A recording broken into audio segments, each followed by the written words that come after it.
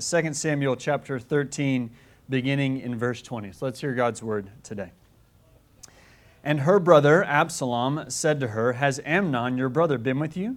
Now hold your peace, my sister. He is your brother. Do not take this to heart." So Tamar lived, a desolate woman, in her brother Absalom's house. When King David heard all these things, he was very angry.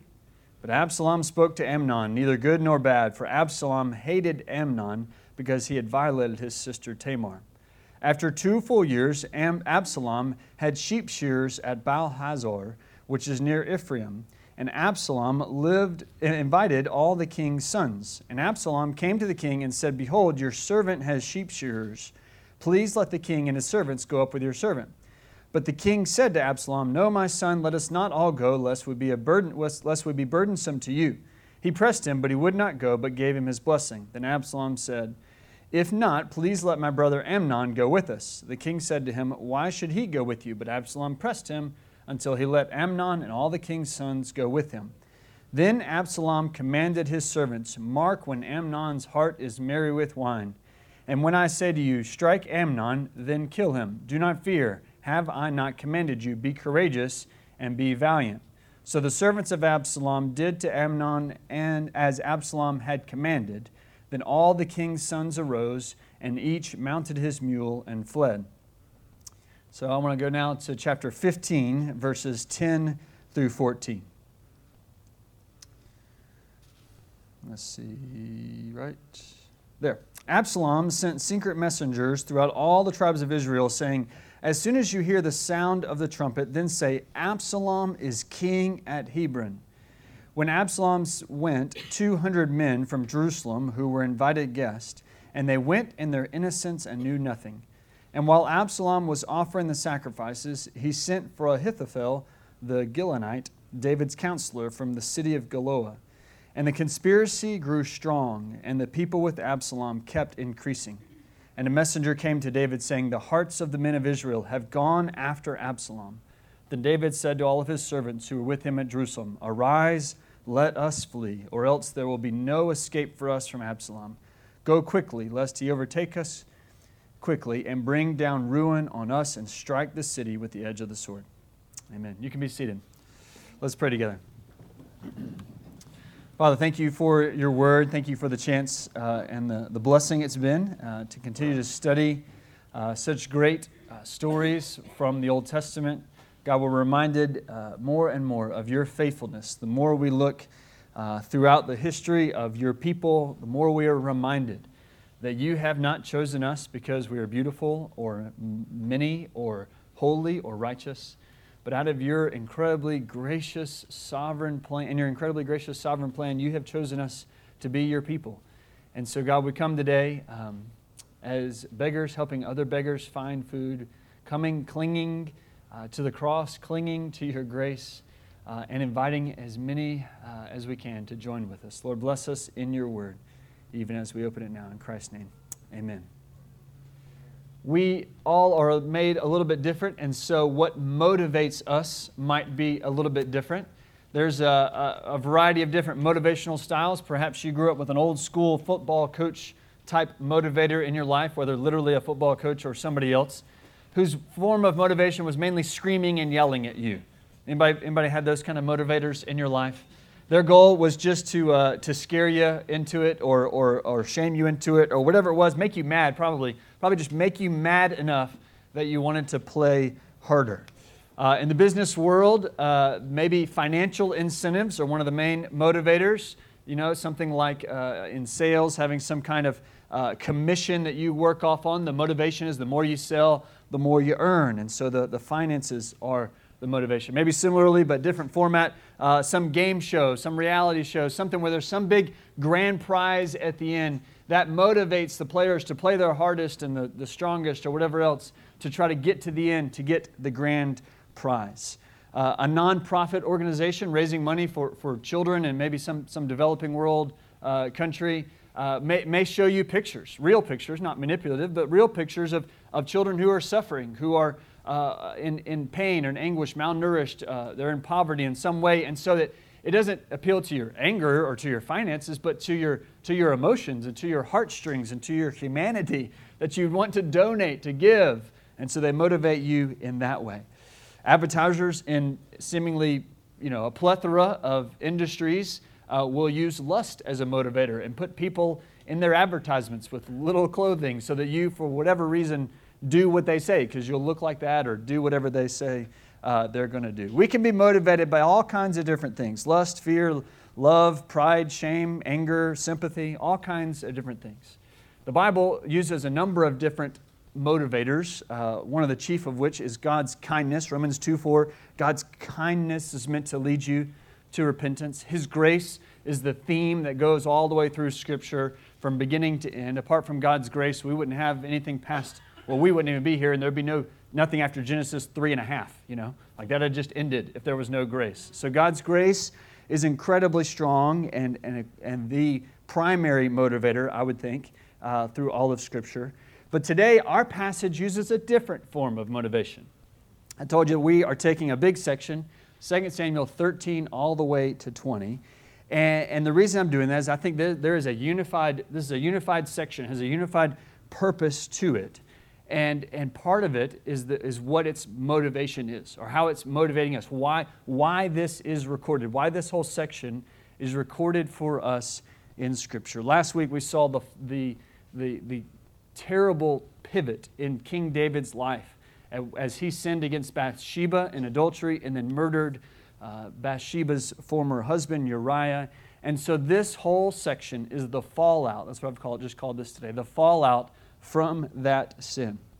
We know a lot of great things about King David. He was a tremendous king.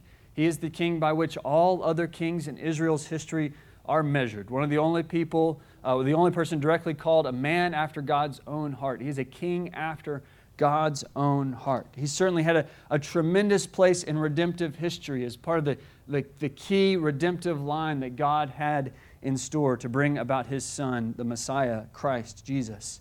But even with as great as David was, there is an enormous amount of space given in the Bible to his sin and to the fallout that happens after his sin.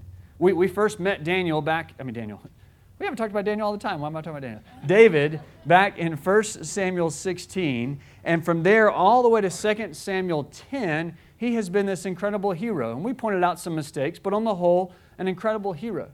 But then there is a pivot at chapter 11, and from there all the way to chapter 24, so 14 chapters, we see a very different David.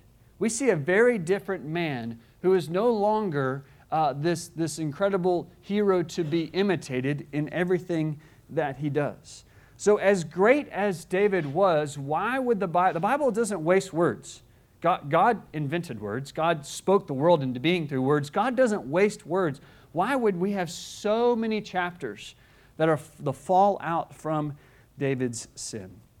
What I think the central theme of this whole section, and the reason I'm trying to preach all this together, is that I think this is one of the main reasons God recorded this for us in the Bible, is so that you would be motivated by seeing sin's consequences. The consequences of sin motivate holiness. The consequences of sin are one of the things that motivate us to holiness. When we see the dangers that could come from not following the Lord, that is one thing God uses, not the only thing, but it is one thing God uses to point us to the godly path, to the righteous path, to the narrow path of following Him. Sin has far-reaching consequences that stretches into all areas of our lives, and we'll see multiplies greatly. And if we understood that, if we saw just how devastating sin can be, that can be just one more thing God uses to steer us back on the path of righteousness. On the near side of sin, before we commit it, when it's a temptation to us, when we're considering it, if we knew just how bad it was going to be, that we wouldn't get away with it, that things were ultimately going to be terrible, then that might motivate us to stay on the path toward following God. Now, I just a moment ago made a note because I was saving this for the very end, but I just feel this theological tension. I want you to just go ahead. So this is my punchline at the end, but I just couldn't help it. So I want you to know that if you are a Christian, the consequences you may face are not punishment for your sin. And here's why. Christ already paid for it. Christ already paid for it. So that was my punchline at the end. I just couldn't help it. Okay? If you are facing consequences, whether it is because of your sin or some other trial in life, and you are a Christian, the Bible calls that discipline. And by Hebrews 12 is the main section, we studied that a little bit while last year. God, as our good Heavenly Father, disciplines those He loves. If you are a child of God like David was, we face discipline but not punishment. The wrath of God falls on those who do not repent of their sins and do not know the Lord and are not His children, and will pay for them forever. But if you are a child of God, as David was, all the consequences, all the struggles, all the trials that comes from our sin or somebody else's, whatever the origin of the sin was, God uses it as discipline. So that's what's going on in David's life here. We should read these stories, and as we do, we should cringe at how horrible they are. Somebody stopped me just last week, and they were already ahead of us in the past. They're like, "Did you see this in chapter?" I'm like, I know, it's awful, it's awful. So 2 Samuel 12, where we were last week, Nathan promised David that because of his sin, the sword would never depart from his house. He was going to, for the rest of his life, face trials and struggles because of what he's done, because of his sin. So these 8 chapters together point to that's the fallout, all that happens in fulfillment of that prophecy.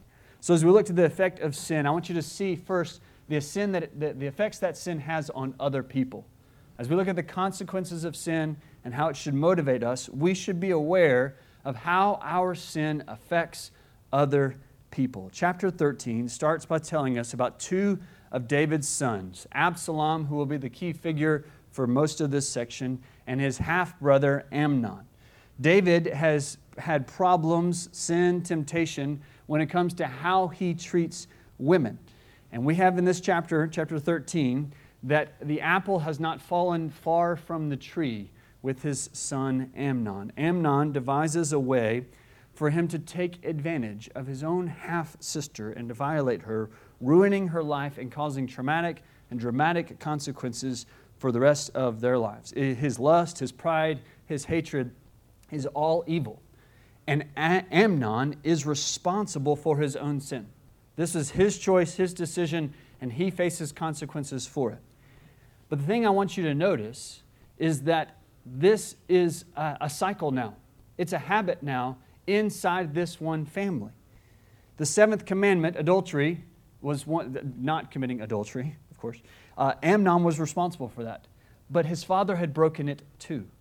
And how often is that the case with sin? That once we've been exposed to it, once we see it, even though I'm confident that if you'd asked Amnon a month before he committed sin, Amnon, what's the 7th commandment? He could have probably told you. Surely he'd have known that one, right? Do not commit adultery. And yet, like father, like son, David had committed this sin, and now here is his son committing this sin. Amnon had seen that one way you could get a woman you want is just to take her. That's what his dad had done. And now here is Amnon doing it himself. David doesn't like it. He gets angry, but then does nothing else. He doesn't act. He's a father and he's king, and he doesn't step in and pursue justice. So Absalom, the half-brother, waits a couple years and decides to take matters into his own hands. See, I read that portion where he orchestrates a way to get Amnon, his brother, away from King David. And Absalom gives the signal and has Amnon killed, which is breaking the 6th commandment, which again is following what his father David had done before. Absalom had seen David, when he doesn't like the way something's going, you just take somebody out. And I'm confident that Absalom knew the 6th commandment, that he should not murder. And yet, he had seen this in his father and decided to take matters in his own hands. Absalom had not fallen far from the tree. He's guilty, he's responsible for his own sin, and yet he follows in the sins of his father. Chapter 15, Absalom begins to plot a conspiracy. And here the sins begin to multiply and spin out of order. Well, they're already out of order, but even more so. he stands at the gate of the city and starts to give judgment for everybody. He gets a whole bunch of people, he steals the hearts of the men of Israel, read. And 4 years later, Absalom has now built for himself quite a reputation, excuses himself to a foreign city, gets a bunch of people there to say Absalom is now king. And so David has to flee Jerusalem because his own son is coming riding back into the city to take it over. And David is forced out of the city as his son comes in. And the kind of final moment of that rebellion happens when Absalom follows advice from a bad counselor and sleeps with his father's concubines, which fulfills the prophecy David had. So if you're keeping track of the people who have been hurt by David's sin, you could go back and start with Bathsheba, and then Uriah, and then you could go to Tamar and Amnon and Absalom, and now 10 concubines are like wives that things are just all falling. All these people are hurt by the sin that started in chapter 11. Each one of them is responsible for their own actions. I'm not saying it's all David's fault, but he put them on the trajectory. And the consequences of sin have continued to multiply and disseminate further and further out as more and more people walk away from the Lord's plan. The consequences of sin should motivate us to say, this isn't good. This isn't good. It's evil, and we should want to follow the Lord. Sin so often, we are deceived into saying we can get away with this, it's not that big a deal, it doesn't really hurt anybody. But so often, what we think will stay in the dark eventually comes to light, and as it does, we see how many people it affects. It starts with just stealing a little bit of money here and there, and then it takes a little bit more, and eventually we become a thief, and we ruin all kinds of friendships, and we ruin a business and a job, and who knows what else. White lies start as just covering up this little thing that's not a big deal, and then you tell another lie, and then somebody else gets brought in on the lie, and lots of people are implicated, and it goes on. Pornography changes not just a little bit of things, it changes how you relate to a spouse, it changes how you relate to everybody from the other gender, and it continues to fuel and fund a multi-billion-dollar industry that's abusing people all around the globe. Sin never stays in private. It never just affects one person. It may lie to you and say it's not a big deal. It doesn't hurt anybody. Nobody's getting hurt by this. But it always ripples out. It multiplies out and affects other people. Sin has far-reaching effects. We think it's just us. We think it's just a small deal. But it almost never is. It starts to multiply. David and Absalom's sin doesn't stop with just hurting women. Because now that they have two divided groups, they go to war. And war is always going to get somebody hurt, especially when it's a civil war, especially when it's between a father and a son. It promises to be terrible, and it was. David's military leaders keep him back from war, so his life is spared. But Absalom goes to war, and he is the last one to die out of thousands of people in this civil war within the nation of Israel.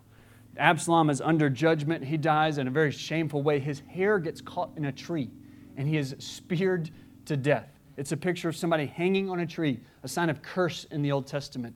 And as he is pierced, as he is killed, the battle finally comes to an end. But not until after thousands of people have died. So we're keeping track of the murders so far, of the people that have died in all this sin. Uriah, Bathsheba's first son, David's two sons now, Amnon and Absalom, and now thousands and thousands of people who had gone to war fighting for one of these two people, either father or son. Sin has a dangerous, far-reaching effect into all kinds of people. The progression of David's sins to his sons continues to grow and grow. And it seems that they should have known. They should have known. And yet they continued it. Everybody's at fault here, not just David. Absalom's at fault, Amnon's at fault. So many people are at fault. But what we see so tragically here is that David has put these people on a trajectory in the wrong direction. One of the ways that sin multiplies the most quickly is through intergenerational. Things that happen cycle after cycle. We see this in other ways, like poverty tends to be a cycle. Once you're stuck in a cycle of poverty, it's really hard to break that. so it is also with sin. When we set up our families on a trajectory of sin into a lifestyle not following the Lord, it is really hard for the next generation to break that cycle. We as parents know that so many times the things our kids pick up is not what we teach them, it's what we do. We say so much is more is caught than taught.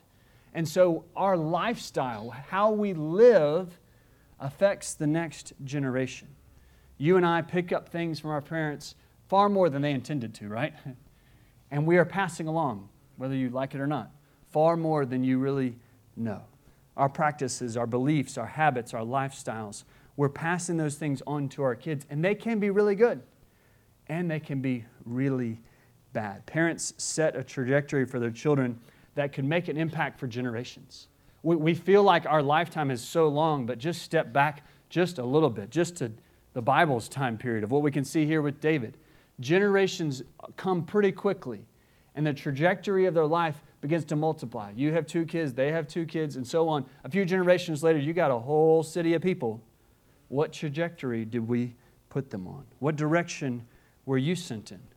As you think back to what impacted your life and how you got to where you are, what trajectory were you put on? Did you continue in the sins of your fathers, or did God intervene? What trajectory are you passing along? How is your life passing along to the next generation? What effects are coming from the way you live? We're probably tempted to underestimate just how far sin has consequences, but it reaches so far in our lives. And unfortunately, it doesn't stop with just affecting other people. It also, we may be tempted to underestimate just how much it affects us. What we would have liked to have read in 2 Samuel is that David sinned, David repented, he was forgiven, all those are true, and David went right back to being the great king that he was. That part doesn't happen. David is affected for the rest of his life because of the way he acted. His leadership, his decision-making, his judgment, it all seems to be impaired and crippled by his sin. Gone are the days, what we read about before, of David having wise, decisive leadership and rule. In these chapters, we have a king who is almost limping along in his role at the helm. After David's son Amnon violated Tamar, we read 2 Samuel 13:21. When King David heard all these things, he was very angry. And then what? Nothing. He does nothing. He doesn't take the steps of justice that he should have that could have stopped the episode right there. David has a failure to reconcile with Absalom. Absalom murders, flees the city. We read in chapter 14:39 that the spirit of the king longed to go out to Absalom. And what did he do about it? Nothing. He didn't reconcile with his son. Eventually he does bring him back, but doesn't even want to see him. He leaves him out living in another place. 2 years later, Absalom finally comes to him. He gives him a kiss, and that's it. There's no reconciliation. There's no rebuilding trust. There's no rebuilding relationship. And that's where Absalom's conspiracy begins. Or take another instance. When David is leaving the country and when David is coming back, we have 2 parallel accounts of people who had previously been very loyal. The first is Ziba, who was Mephibosheth's servant or head of his household type person. Ziba brings food to David and blesses him. And David says, "Where's Mephibosheth?" You may remember him, 2 Samuel 9. That's the son of Jonathan that David had brought into his table. You getting tired of all these names yet? I've been having to practice these, so I know you're working on them. Mephibosheth came and sat at David's table. This is somebody he brought in as a son. So somebody who loved. And David is being sent out to exile. Surely this guy would be loyal to him, right? So David asked Ziba, "Where's Mephibosheth?" And Ziba says he is hanging back, hoping that he gets to be the next king. And we don't know whether that's true or not, but that's what Ziba says. A couple chapters later, chapter 19, David is returning back from Jerusalem, and both Ziba and Mephibosheth meet David out there.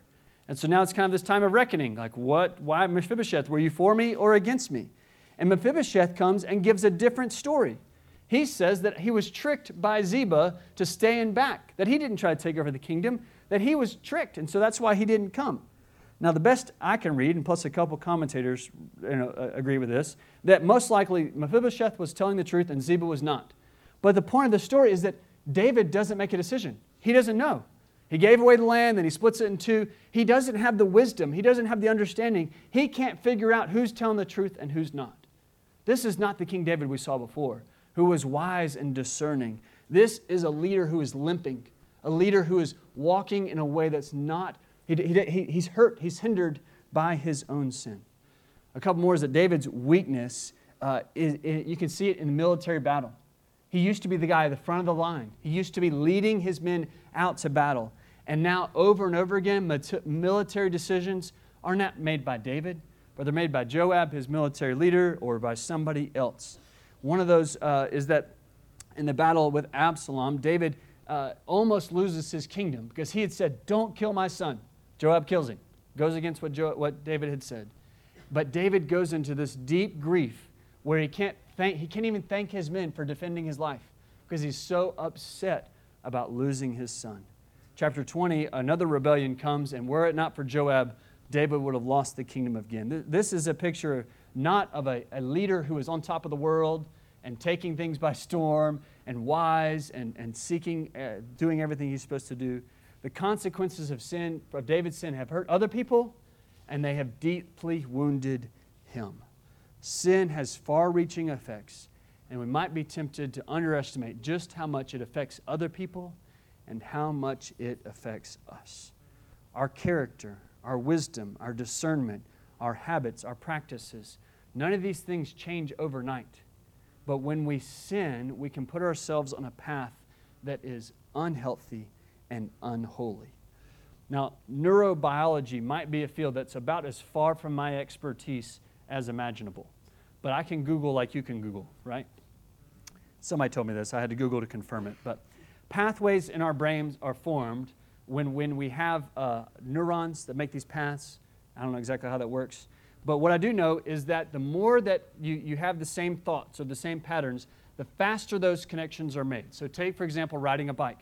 The first time you did that, you had to think really, really hard. But if you ride a bike if you know how to ride a bike, you probably do it without thinking about it. All of us that have been driving for a while, you know what it's like to get in your car, get on the phone, drive all the way home and not even remember how you got there, right? The first time you drove a car, you got to move your foot, your hands, blinkers, windshield wipers, the cars around you, mirrors, all that stuff, and all the different things. The way that happens is that in your mind, again, Google tells me, and people smarter than me tell me, is that these pathways are formed over time, and the more you do them, they become these channels that the neurons go faster and faster. You don't have to think about them as much because that pathway is formed. The problem is it can be not just in the good direction, but in the bad direction. Those can become more like a rut than a pathway. Sin can affect our minds, can affect our habits, can affect our bodies in such a way that we can be stuck in a rut that is devastating to our character, devastating to our identity, devastating to the way we live our lives. We think sin is just one time I just got on a bike, so to speak. But you keep getting on that bike and you get really good at getting on that bike. We think that sin is not a big deal. There's no consequences. But it can be a devastating rut in our life that is going to take a brain transplant, metaphorically, to change. The consequences of sin, we should see just how deep they are so that we would be motivated before we get into sin to instead choose a path of holiness. Count the cost, see the damages, flee the consequences. Randy Alcorn is a Christian author, and he served in all kinds of different church ministry and different things. And he wrote a blog post a number of years ago that was very compelling. He described this really healthy exercise. I took him up on this this week, and I encourage you to do the same. This is what he said. Years ago, he and a friend who was a pastor of the church, they both developed a list of all the specific consequences we could think of that would result if we went into a life of immorality. The lists were devastating, and to us, they spoke more powerfully than any sermon or article on the subject. Periodically, when traveling or when a time of temptation or weakness would come, we would read through our list again.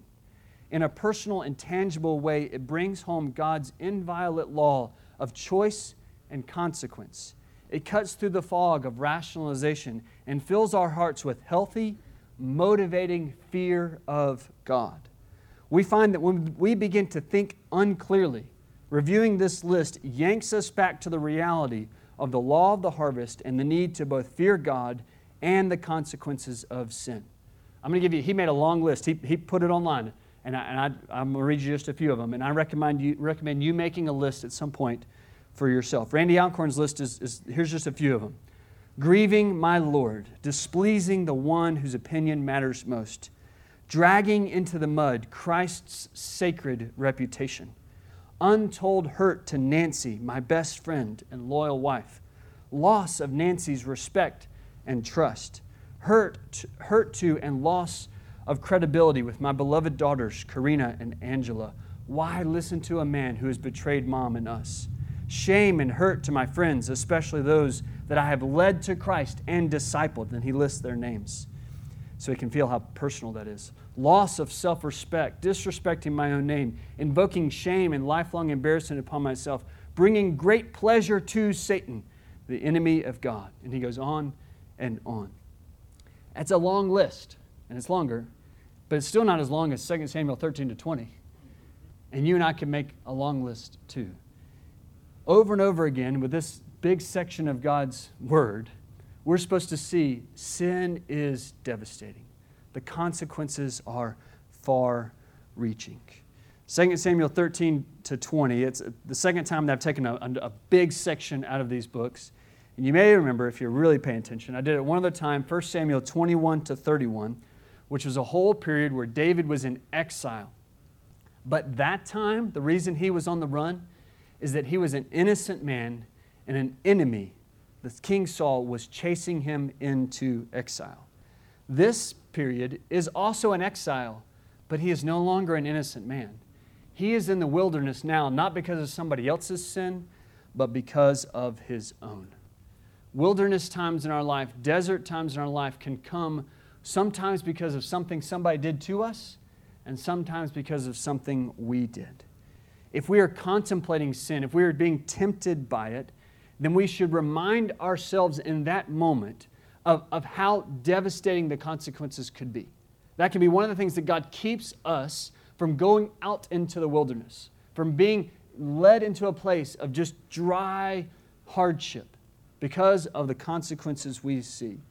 On the front side of sin, that should be a healthy reminder of the fear of the Lord, to see the consequences and be motivated to holiness. But that being said, what's been weighing on me this whole time is that for many of us, that sin, that failure is not just in front of us, it's already behind us.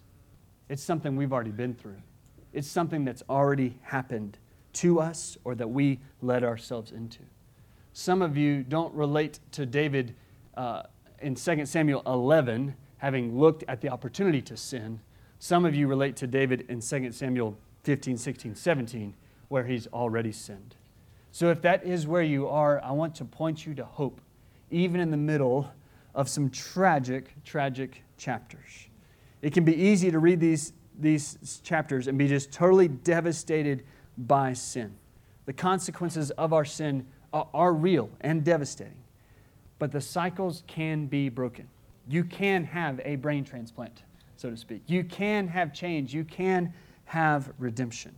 You and I can't do it, but our God and Savior can. Jesus told us in John 16, He told His disciples, the Holy Spirit of God is available. So He said in verse 7 of that chapter, I tell you the truth, it is to your advantage that I go away. For if I do not go away, the Helper or the Advocate will not come to you. But if I go, I will send Him to you.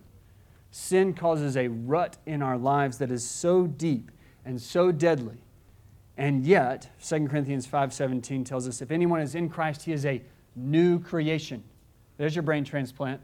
You are a new creation. The old has passed away and the new has come. You are not bound to the sin of your parents.